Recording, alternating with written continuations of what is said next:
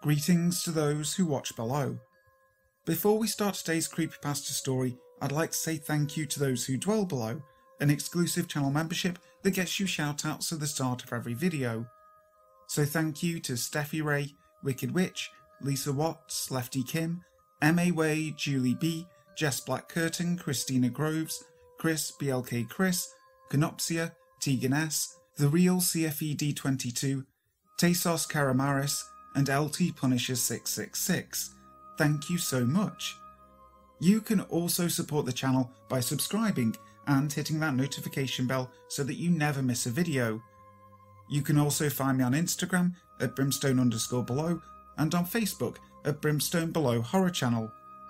Also, if you have a story that you'd like to share, feel free to send it to me via email, which is in the description box below. But for now, sit back, relax and enjoy Ancient Life by S.M. Christian. Below the peaks of the Catskill Mountains, you will occasionally find an ancient and gnarled apple tree. Such a tree is a reliable landmark, signalling that an early American farmhouse sits, or once sat, nearby. Sometimes only a single shoot of the old tree remains, yet the ancient life persists year to year. It was into such a house, with such a tree, that Peter Rutkowski chose to pour the last of his retirement savings. The house in question was a money pit, and if not for the moss covering the many holes in the roof, it would have all the warm trappings of an open casket. Peter knew this, but 40 years of home building had made him sure of himself, and his old sinew and bones still obeyed the will of their master. Moreover, Peter wanted the work to occupy his mind against his new and unwelcome title of widower. "Well, Flint," said Peter to his 10-year-old collie, "what do you think of the new home?" The dog looked out lazily from the open truck window and then sulked back into his seat. "I'm sorry, boy," he said to the dog. "I know it's a hell of a place, but I'll make it home."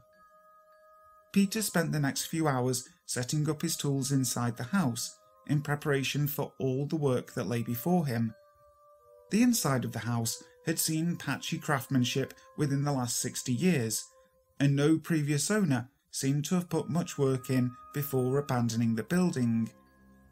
The creaky old oak door to the home seemed to Peter as good a place to start as any, but his attention on the door suddenly made him aware of deep scratches set into the surface.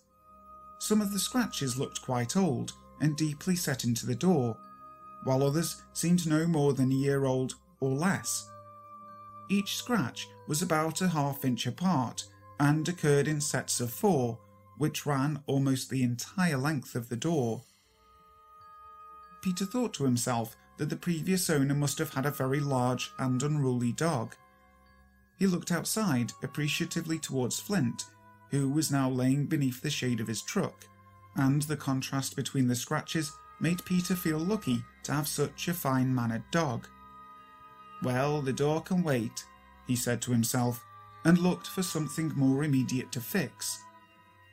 In the next room, he noticed a very unpleasant musty smell, and a scent that he could only describe as smelling like hundreds of mummified mice. He followed the odour into an adjacent room at the back of the house. An old heavy door, hanging on by one hinge, blocked the entrance to the room. Peter pushed the door open, revealing a dark, closed room with a large open hearth.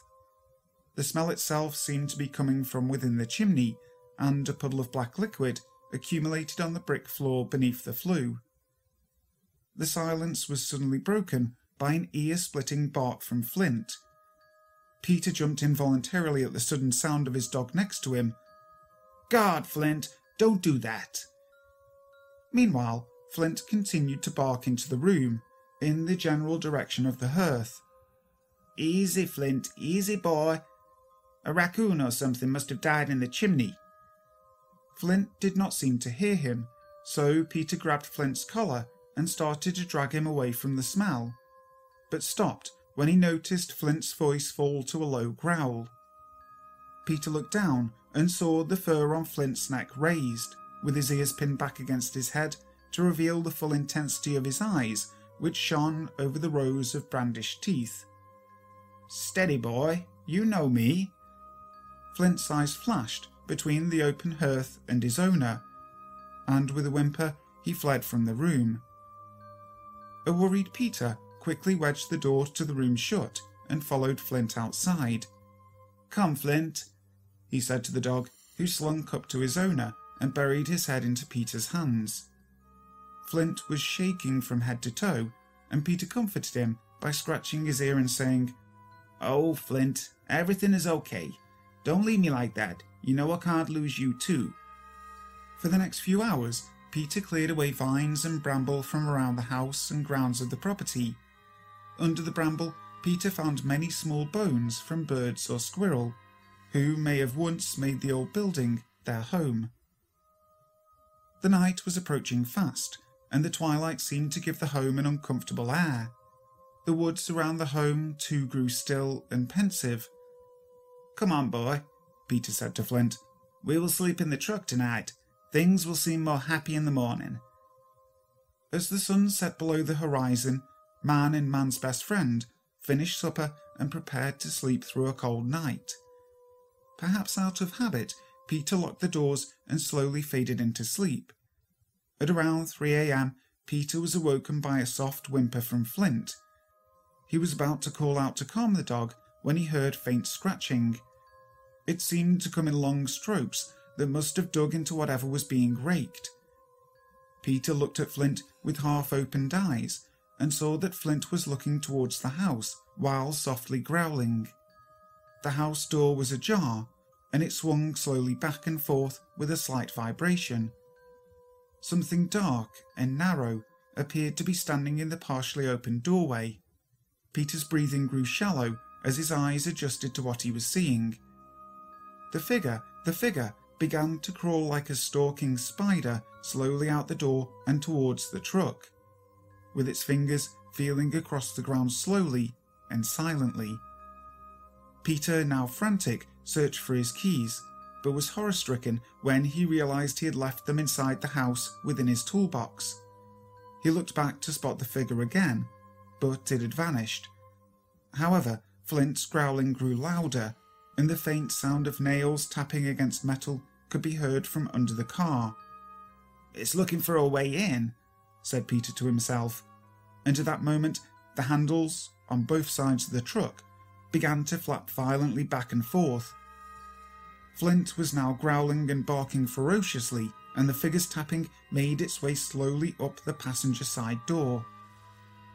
When it reached the window, the tapping slowed, but each tap grew harder and deeper. "It's going to smash the window," Peter said to himself, and lunged for the flashlight in the passenger seat. As the figure rose to the side of the truck, Peter turned on the flashlight and shone it upon the figure. The creature was horribly thin and clad all in black rags. He only saw its face in a blink, but he could make out large hollow eye sockets under its veil. The light caused the creature to retreat at terrific speed, but not before smashing the window. When the glass shattered, Flint rushed past his owner faster than Peter could react. His heart sank as the dog dove out the window with teeth flaring in pursuit of the creature. Peter jumped out of his car, flailing the weakening flashlight beam to spot the hideous thing. By chance, his beam strayed onto the roof, with the dying greys just catching a bare, narrow leg, or perhaps even bone, disappear into the top of the chimney. Flint ran growling into the house, with Peter desperately grabbing for his collar, but in vain. The inside of the house was pitch black, and Peter saw that the light from the flashlight was beginning to flicker and fade.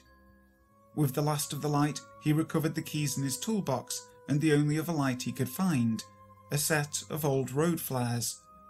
From the next room, Peter could hear Flint scratching and growling at the door. Peter immediately cracked a road flare, and the whole room lit up with red light. In the next room, Flint had managed to get past the door and was now in the room with the creature from the chimney.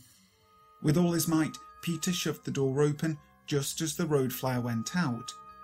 There was the sound of frantic scraping, the soft whimper of a dog, and what sounded like wet lips smacking together rapidly. "Flint!" screamed Peter as he cracked the last flare. In the red light, Peter saw a ghastly thin hand, twice the length of a human's, and with nails which curved down like scythe blades. In one grasp, the thing's hand curved around the opening of the hearth, and in the other it held the throat of Flint. "No!" screamed Peter as he dove towards Flint and managed to find a hold on his dog's collar. The creature's fingers darted and quickly wrapped around Peter's right shoulder, causing terrible pain. Peter looked into the hearth and could see the foul-smelling black liquid begin to drip into new pools.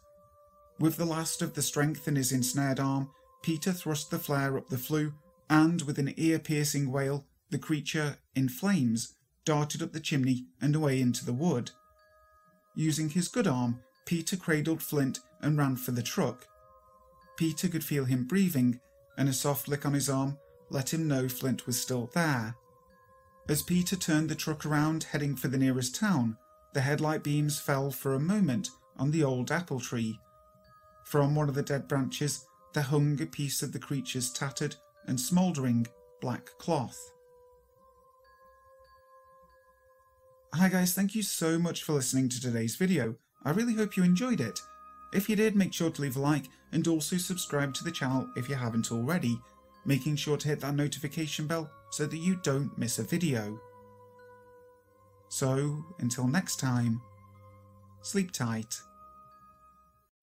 When you need mealtime inspiration, it's worth shopping Kroger, where you'll find over 30,000 mouth-watering choices that excite your inner foodie. And no matter what tasty choice you make, you'll enjoy our everyday low prices, plus extra ways to save, like digital coupons worth over $600 each week. You can also save up to $1 off per gallon at the pump with fuel points. More savings and more inspiring flavors make shopping Kroger worth it every time. Kroger, fresh for everyone. Fuel restrictions apply.